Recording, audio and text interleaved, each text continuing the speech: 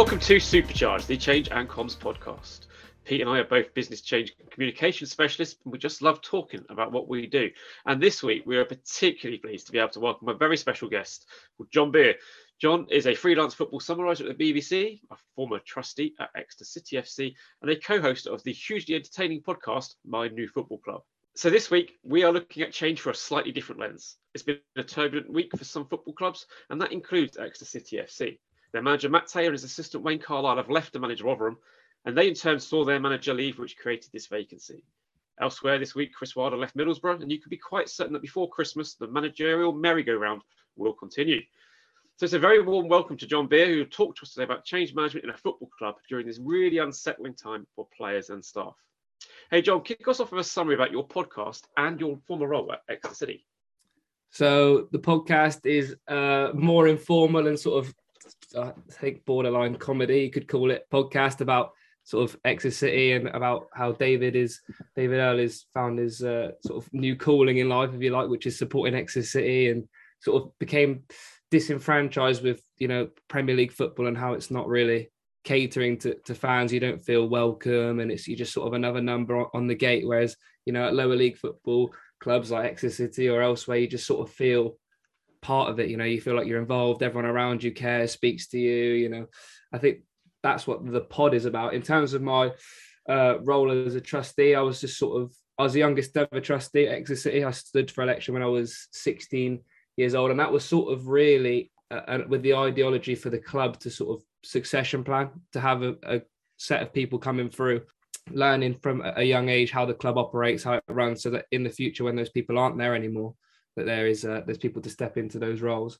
And the BBC sort of freelance stuff is sort of just a passion of mine and a hobby that I really enjoy and love doing.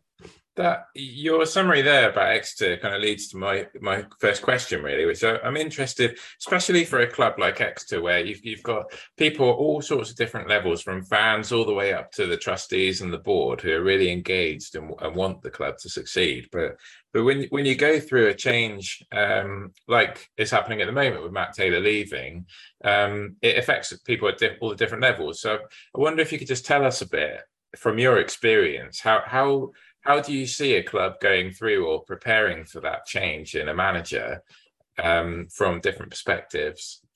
Yeah, I think it's a really interesting question. I think from a trustee and sort of director standpoint, you're always thinking about it, especially when you've got a successful manager, or you're always thinking, especially at a club like Exeter City, which is, renowned for not only selling players, but improving managers as well. Even you saw with Paul Tisdale, who was there for, over a decade, but still improved as a manager, came from sort of Team Bath and made his way up the leagues and was an incredible asset to Exeter City. So even though he was there for a while, sort of, your directors, your Julian Tags, those kind of people, they always have in the back of their mind, right, he could go at any moment, especially with the success he was having at the start. Then he had a rocky patch in the middle, then really successful again at the end.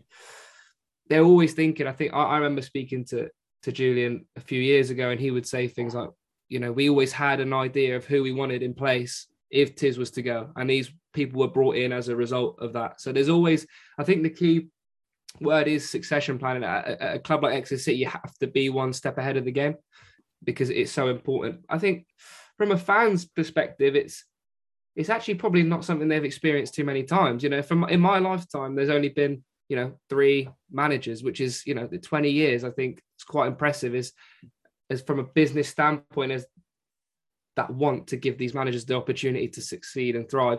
And I think it's, from the very beginning, the ideology has been to, right, let's get a young manager, an up-and-coming manager, someone who can maybe have a more advanced way of playing, if you like, new, exciting, rather than sort of getting, and I use his name a lot, so I apologise, but sort of like a Neil Warnock type manager who's been there, done that, you know what you're going to get with him, but you'll get your stability.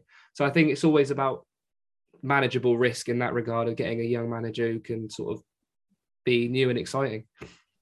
Do you see among fans as well a kind of is there usually a period where people need convincing or winning over by a new manager?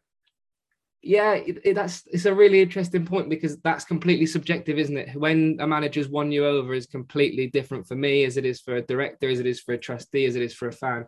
And that's sort of the beauty of sport, isn't it? And football in general, that, every fan has an opinion, and at the end of the day, you know, your directors are just the same. You know, they're specialists in their areas, but they, at the end of the day, they only have an opinion. Their opinion might have a bigger say in who's there and who isn't.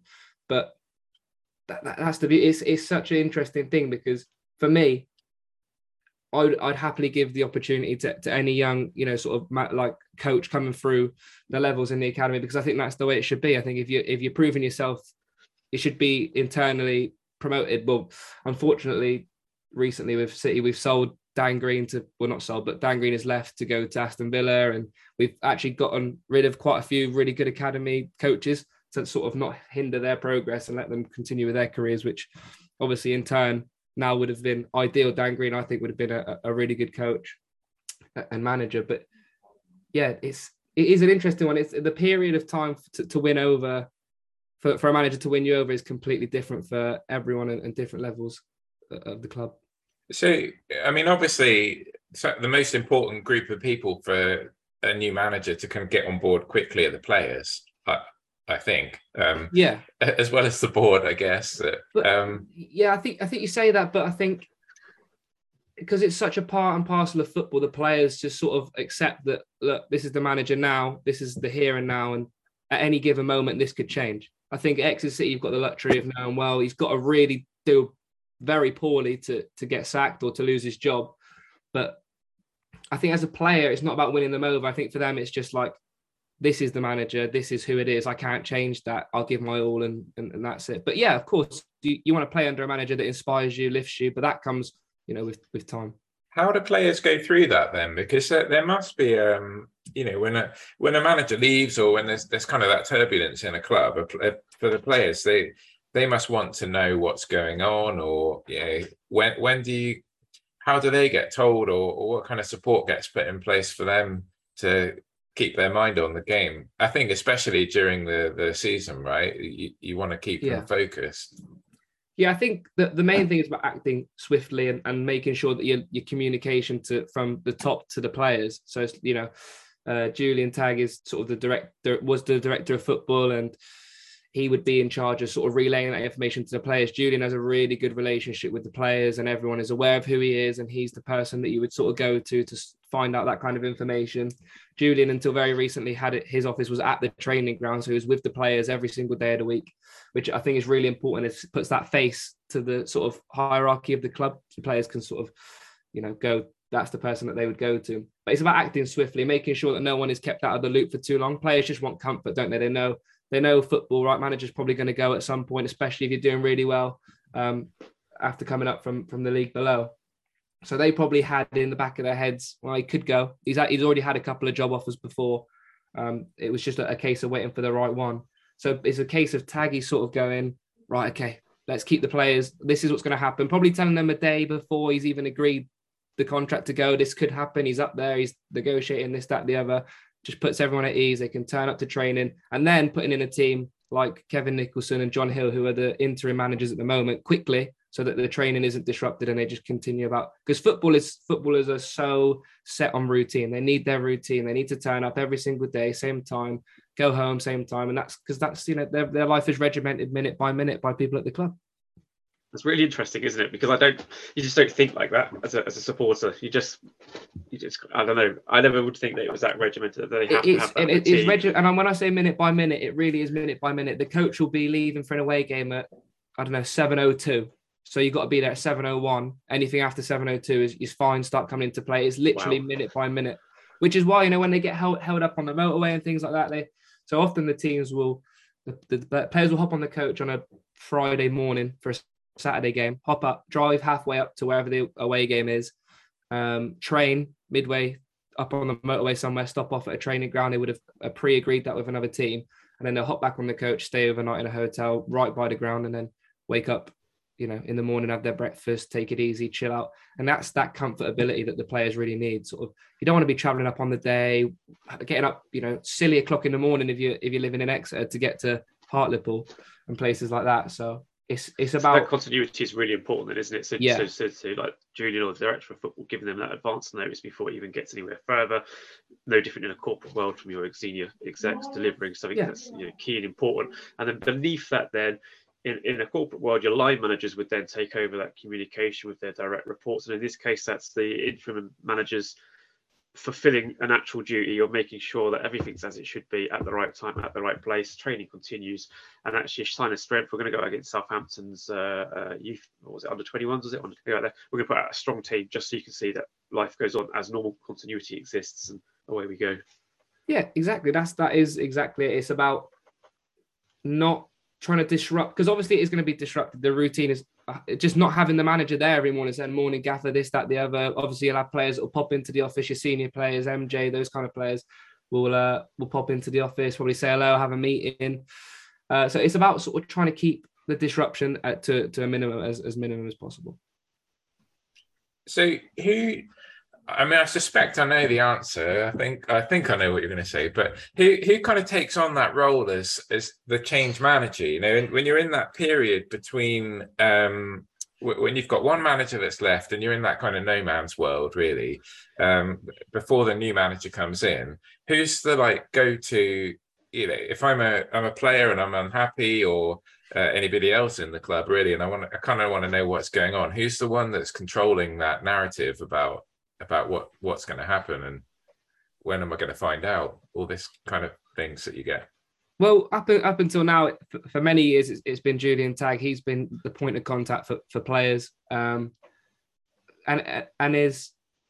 he recently was appointed sort of co-chairman of League One for the Football League, or was sort of had a really good role at the EFL, and that just comes with reputation. He's such a great character to have around the club, really experienced. He's done really well for himself in the business world, understands not only the corporate world, but also the footballing world, because the business world of football is really, really different. Although the basics are still the same, it's the other things you've got to manage, your players, your egos, this, that, the other. I like to think that at Exeter City, we don't have too many of those. I think we've got a lot. We recruit, especially under Matt, recruited sort of first and foremost really good individuals, really good human beings. But yeah, I think Julian is the one sort of leading that, making sure that everything is in place and everything is seamless. And also, like I said, being that point of contact for the players. What about not the players, though? Because the club's obviously got other staff there, from the shop, the ticket booth, through to maintenance, ground staff. I mean, the list is quite endless for a club to run, isn't it? We don't think of it in that way, but there's an awful lot of people dependent on their livelihoods of the club. Does Julian fulfil that role in comms as well to those people? So probably not so much with the background. I'm sure Julian would obviously be there if anyone had any queries, staff related wise, sort of like your media team, your PR team, your club shop team, like you mentioned, those backroom staff that sort of go unnoticed sometimes at football clubs. You just sort of take for granted sometimes as a fan. But there's loads of other directors. A lot of the trustees are the ones that help deal with those sort of not less senior, but you like your PR managers, your media team. Those can turn to people like Clive Harrison, who's a trustee and a club appointed director. You've got Elaine Davis, Nick Hawker. There's so many people that they can turn to, and really good people as well, people that really care, volunteer, put many, many hours of their own time in free of charge. And that's where Exeter City really thrives, is that volunteer drive and how much people want to help through just the kindness of their own hearts, if you like. And I think a couple of years ago, a stat came out that sort of we save £250,000 every year on volunteer fees alone, which is really, really impressive. And I suppose, Pete, the parallel there to the business world again is that's almost your coalition of sponsors, isn't it? That's where you have your primary exec sponsor, which would be your director of football in this instance, but actually you're then depending on this other senior group of people, at least in terms of a hierarchical tree of your non-execs or what have you, in this case trustees, and they become a coalition who come together and take on a separate set of responsibilities specific to helping maintain that consistency. So the parallels here are really quite interesting. That I would never have made them perhaps without having this conversation. I think we're probably lifting the lid for quite a few people here, John. So it's been great.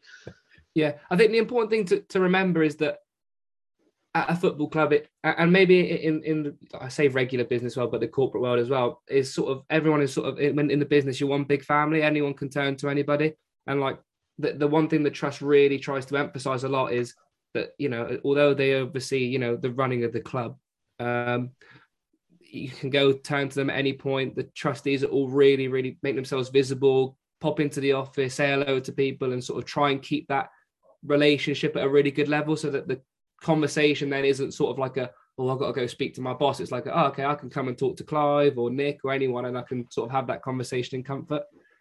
Have you seen examples then? We don't have to name people or clubs, but I think I can probably guess a few in the Premier League. But I'm interested, like times when things haven't gone so well for clubs, or if you've seen, obviously everything at Exeter is going well, so we don't need to Touch wood at the moment, yeah.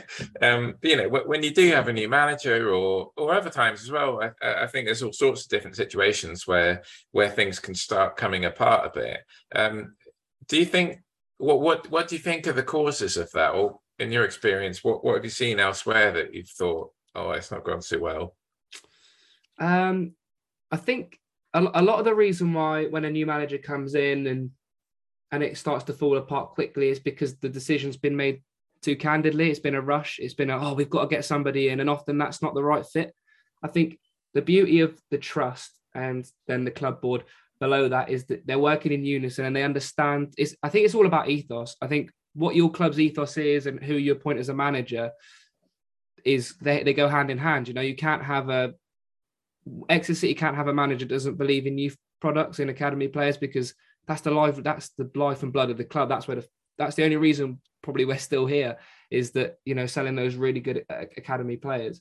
So I think a lot of the time where the sort of breakdown occurs is when the ideology doesn't align with necessarily the club board or the trust board in this regard. And I think I'd like to think that's something that won't ever happen at Exeter City, because there's two really strong teams working on an ethos and a joint sort of goal, if you like. But I think for me, from what I've seen, I remember a couple of years ago, and I won't name the team, but I went into the boardroom up there, and it was really, really clear to see that they had realised this managerial appointment was not the right one, and it wasn't a short contract. I think it might have been a 3 to 5 year deal. So you've then got to pay this person, if you don't want him, his 5-year contract straight up, or stick with him and sort of accept the fact, well, we might go down here. And obviously, you know, it's going to cost a bit as well. You know, yeah, exactly. You have got to weigh up that's a horrible decision to make. Do you have to pay someone out which you can't probably financially afford, or do you get relegated, which you also can't financially afford? You know, it's these two parallels. So it's about not rush. And I think that appointment of the manager had been made within 3 days. So 3 days is nowhere near enough time to assess your options, weigh up what managers they are about. And so what did they do? Yeah, sorry. What did they do? I in the end, I actually didn't keep track of it, but I remember being in the boardroom. I think that the team might have got relegated from the division. So I think they might have stayed with the manager. And then when they went down, I think they might have got rid of him, but I didn't really follow it too closely. But I remember being in the room and realizing I've been fortunate enough at my age. I think I'm 20 years old. I think I've been to the boardroom in most League Two clubs, and I've experienced a lot of, you know, really interesting conversations. But the one thing that we, you know, when we're at Exeter City, we're fortunate enough to have is like the trust. And when we go to these boardrooms, we sort of realize, wow, we're lucky to have the ownership format we do, and the fans are lucky to have the ownership format that they have in the club, because there's some people and there's some clubs that are really, really poorly run, and the owners show a real clear lack of knowledge of what it takes to run a football club. Because I think back into making that appointment, I suppose in some ways the appointment of the manager is almost your project. It's your investment there, and you're looking for a return on that investment, and whether that's stability or whether that's promotion. What you don't want, though, is to not return on your benefits and therefore end up either having to sack them or end up relegated, because you actually end up with a knock-on effect, don't you? You're actually going into kind of a negative equity of benefit if you get relegated, because the likelihood is you're going to have to make cuts across the club somewhere. And it's a tough choice between whether that's backroom staff, whether that's pitch quality, cut back on academy, transfers, wages of players. So it kind of feeds into that kind of last question that perhaps that we've got, at least that we've written down for you. In that investment, that project, the new manager is going to come at an element of risk, and sometimes they'll bring their backroom team with them as well. So there was some serious cost to this, and we're going to have to do that because obviously Wayne's left as well to go with Matt up to Rotherham. So a new manager comes in. Culturally, you're looking for a fit in that process. And like you said, for us, it's about wanting the desire to drive academy players through. But they'll have their own other ways of working as well. And you can see it from Premier League managers who come in and they start putting these weird and wacky fine posters up, or taking ketchup out of restaurants, and all this weird stuff that they'd have to do. So what happens for Exeter City then in this space? Because like I said, we haven't done it often. We've not had this. I mean, I've been down in the West Country for about 20 odd years, I think. No, a bit longer than that maybe now. But so what's done to help the players adjust to these cultural changes? What does the club put in place, do you think, or what have they provisioned for from the time you were there? Yeah, it's a really interesting one, because from the time I was there, we never had a manager leave. I was there, and Matt was manager from sort of, certainly when I was involved more so.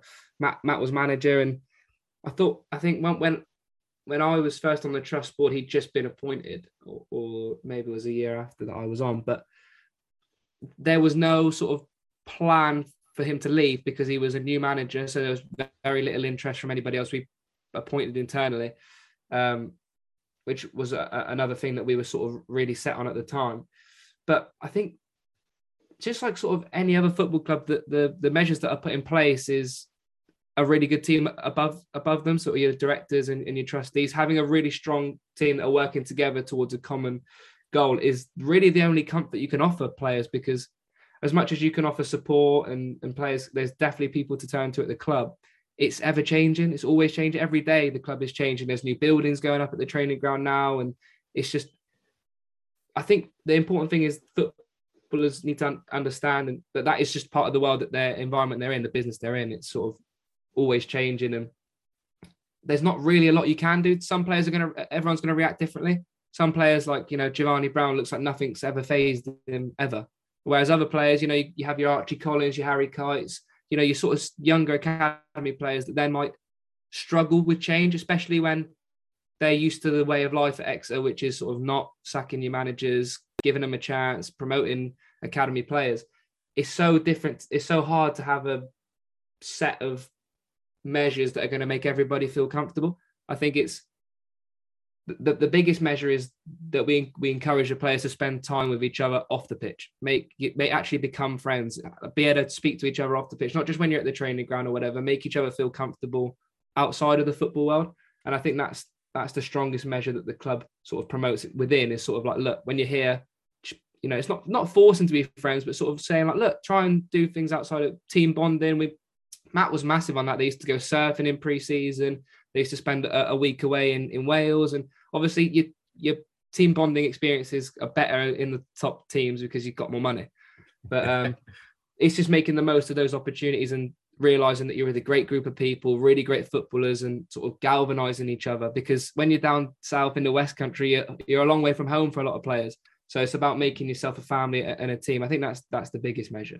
Do those conversations then tend to be like, yeah, if I'm saying, oh, something big's happening at the club, are those conversations had with the whole team or on a one-to-one basis? No, I think there'll be like a senior leadership team within the players. So you've got your captain and then your more senior players. So off the top of my head, it'd probably be players like Matt J, captain, Jonathan Grounds, and then you'll have like your Jamal Blackmans, your really sort of experienced pros that sort of been around, especially at Chelsea. The managerial merry-go-round is constant. You're always changing. So players that have been in different situations in their career will make sort of like a senior team within the squad, I would imagine.